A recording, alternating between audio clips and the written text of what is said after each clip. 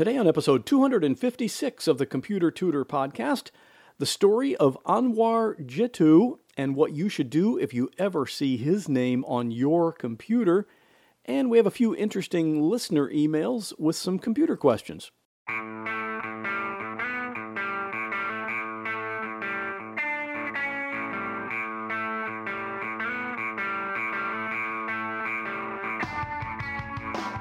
Welcome to another episode of The Computer Tutor. Tips, tricks, and advice from a computer pro without all the tech talk. And now, here is your computer tutor, Scott Johnson. Good morning and welcome back to the Computer Tutor podcast. I am your personal computer tutor, Scott Johnson, and I'm here every Monday morning to show you how to do cool things on your computer. And I like to do all that without the technical language, just regular, everyday English that everyone knows. I do a lot of computer repairs every week, and I do a lot of it remotely. So if your computer's slow, or it has those fake Microsoft pop-ups, or you need help with setting up your printer, whatever, I can do all of that. Just give me a call at 727-254-9078, or email me at pctutor@gmail.com. And today's computer tip can be seen at my website if you go to computertutorflorida.com/256. So let's get started. If you've listened to this show for a while, you probably know I'm on Facebook, along with about 2 billion other people. For me, there's some actual value in having a presence on Facebook. People see me there, and I do get a pretty fair amount of business from it. I think it's mainly because people want to deal with someone they feel like they know, rather than just, randomly looking up someone online to fix their computer. But Facebook does have its drawbacks, and wow, have I seen a lot of that recently. Here's a message I got recently from one of my friends on Facebook. And this was an actual direct message. It wasn't a status update. This person sent me this message. It says, "Please tell all the contacts in your messenger list not to accept Anwar Jitu's friendship request. He is a hacker and has the system connected to your Facebook account. If one of your contacts accepts it, you will also be hacked, so make sure that all your friends know it. Thanks. Forwarded as received." That's the name, Anwar Jitu, that I mentioned at the beginning of the show. He's starting to become pretty well known on Facebook these days. If you got this message from one of your friends, what would you do? But wait, there's more. Apparently, Anwar Jitu is not the only hacker destroying computers through Facebook. Here's another one I got from a different friend. "Please tell all the contacts in your messenger list not to accept Jaden K. Smith friendship request. He is a hacker and has the system connected to your Facebook account. If one of your contacts accepts it, you will also be hacked, so make sure that all your friends know it." Those two messages sound sort of familiar, don't they? I wonder if there's some kind of connection. If you're on Facebook, you've probably received some of these same messages recently, but Anwar Jitu and Jaden K. Smith aren't the only names being warned about. There's also Tanner Dwyer, Christopher Butterfield, Stefania Kolak, Alejandro Spilner, and Bobby Roberts. It kind of reminds me of the old days of email, when I'd get a message forwarded to me by someone. They typically talked about some new virus that had just been announced by both AOL and Microsoft, and that there was no antivirus that could detect it yet, and that it would infect my computer and destroy my C drive, and that I better be careful, and I should also forward that same email warning to all of my friends. I don't really get those much, really at all anymore by email. I don't know if it's because some people just don't forward them as much now, or maybe it's because as soon as I receive one, I immediately respond to the sender saying, "Don't send me these anymore." Anyway, you might notice that there are some things that are common to all of these warnings. First off, there's a big warning. Secondly, there are potentially disastrous consequences. And third, always included at the end, are the instructions to share or forward this to everyone you know. Oh, and there's one other thing they all have in common. They are all false. They are hoaxes. There's nothing in them that has any connection with truth or reality. And this isn't the first time stuff like this has come up on Facebook. A while back, you probably remember seeing a bunch of your friends post what they thought was some type of legal announcement on their profile. That's because they read a warning that read like this: "Everything you've posted becomes public tomorrow. even messages that have been deleted or the photos not allowed. It costs nothing for a simple copy and paste, better safe than sorry. Channel 13 News talked about the change in Facebook's privacy policy. I do not give Facebook or any entities associated with Facebook permission to use my pictures, information, messages, or posts, both past and future. And with this statement, I give notice to Facebook it is strictly forbidden to disclose, copy, distribute, or take any other action against me based on this profile and or its contents. The content of this profile is private and confidential information. And there was another one, this is also on Facebook, that said, now it's official, it's been published in the media, Facebook has just released the entry price, $9.10, to keep the subscription of your status to be set to private. If you paste this message on your page, it will be offered free. Otherwise, tomorrow all your posts can become public. And I'll say it again, these things are all false. All of them. So what should you do if you get one of these warnings from a friend? Just delete it. Nothing to think about. No further decisions to make. Just delete it. Now, this is not the advice I used to give people. A while back, I used to say, look, before you share something like this or post it on Facebook, at least research it to see if it's true or not. But I don't say that anymore. Sure, you can research it if you want, but you don't need to because none of them are true. And if you want to check on it, do a Google search on the name Anwar Jitu and the word hoax.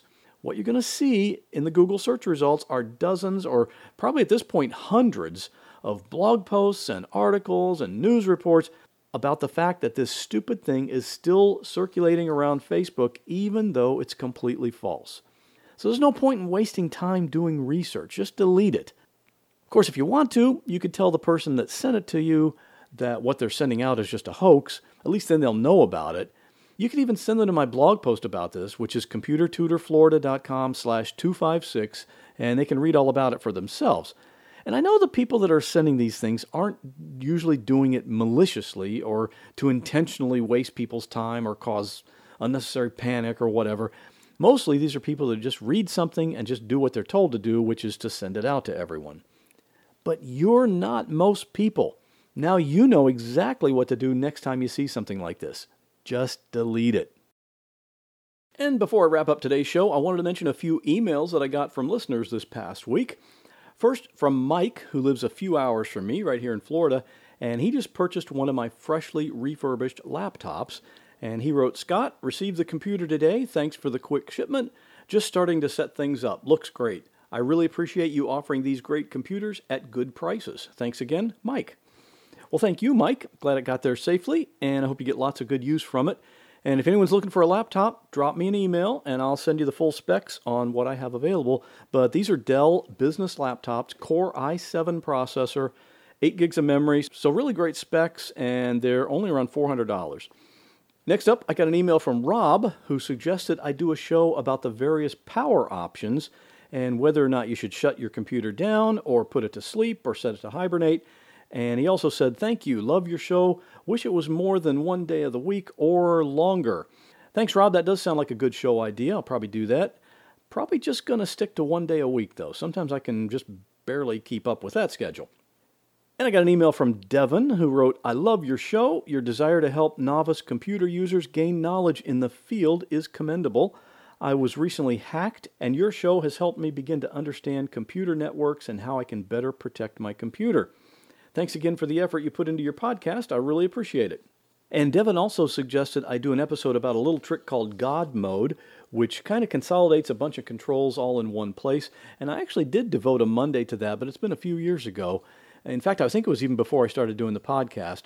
I've been doing the podcast for almost 5 years now, but before that I was doing my Monday blog and email, and those have been going on for probably more than 15 years now. So thanks for that idea, Devin. Probably a good idea to talk about that again since it's something that really is pretty helpful. Then I also heard from Marie, and she says, I enjoy listening to your podcasts, and you've been very helpful to me. My question to you is the following. My laptop has Windows 7 Professional, which I love very much, and for a browser, I have Firefox and Internet Explorer 11. But I want to know if I can remove Explorer 11 and add Chrome. Or can I have all three on my laptop? My favorite is Firefox. I have a Dell desktop with Windows 10, but really not thrilled with it. I'm an 80-year young woman who likes to keep in the loop. I also have an iPad and Alexa. My children keep me up to date. Thank you, Scott, for any input you may have for me. Marie. Well, Marie, the good news is, yes, you can have all three browsers on your computer at the same time. You can have as many browsers as you want, actually. It's not very easy to take off Internet Explorer since it's part of Windows, but that's okay. You can just leave it on there, but just not use it. That's what I do. And good job keeping up with all the technology. I just got the Echo Dot myself, and that Alexa sure knows a lot of stuff. I probably will do a podcast episode about that pretty soon. Finally, we have an email from Victoria, and she sent me a message after last week's show about how I customized the Chrome web browser.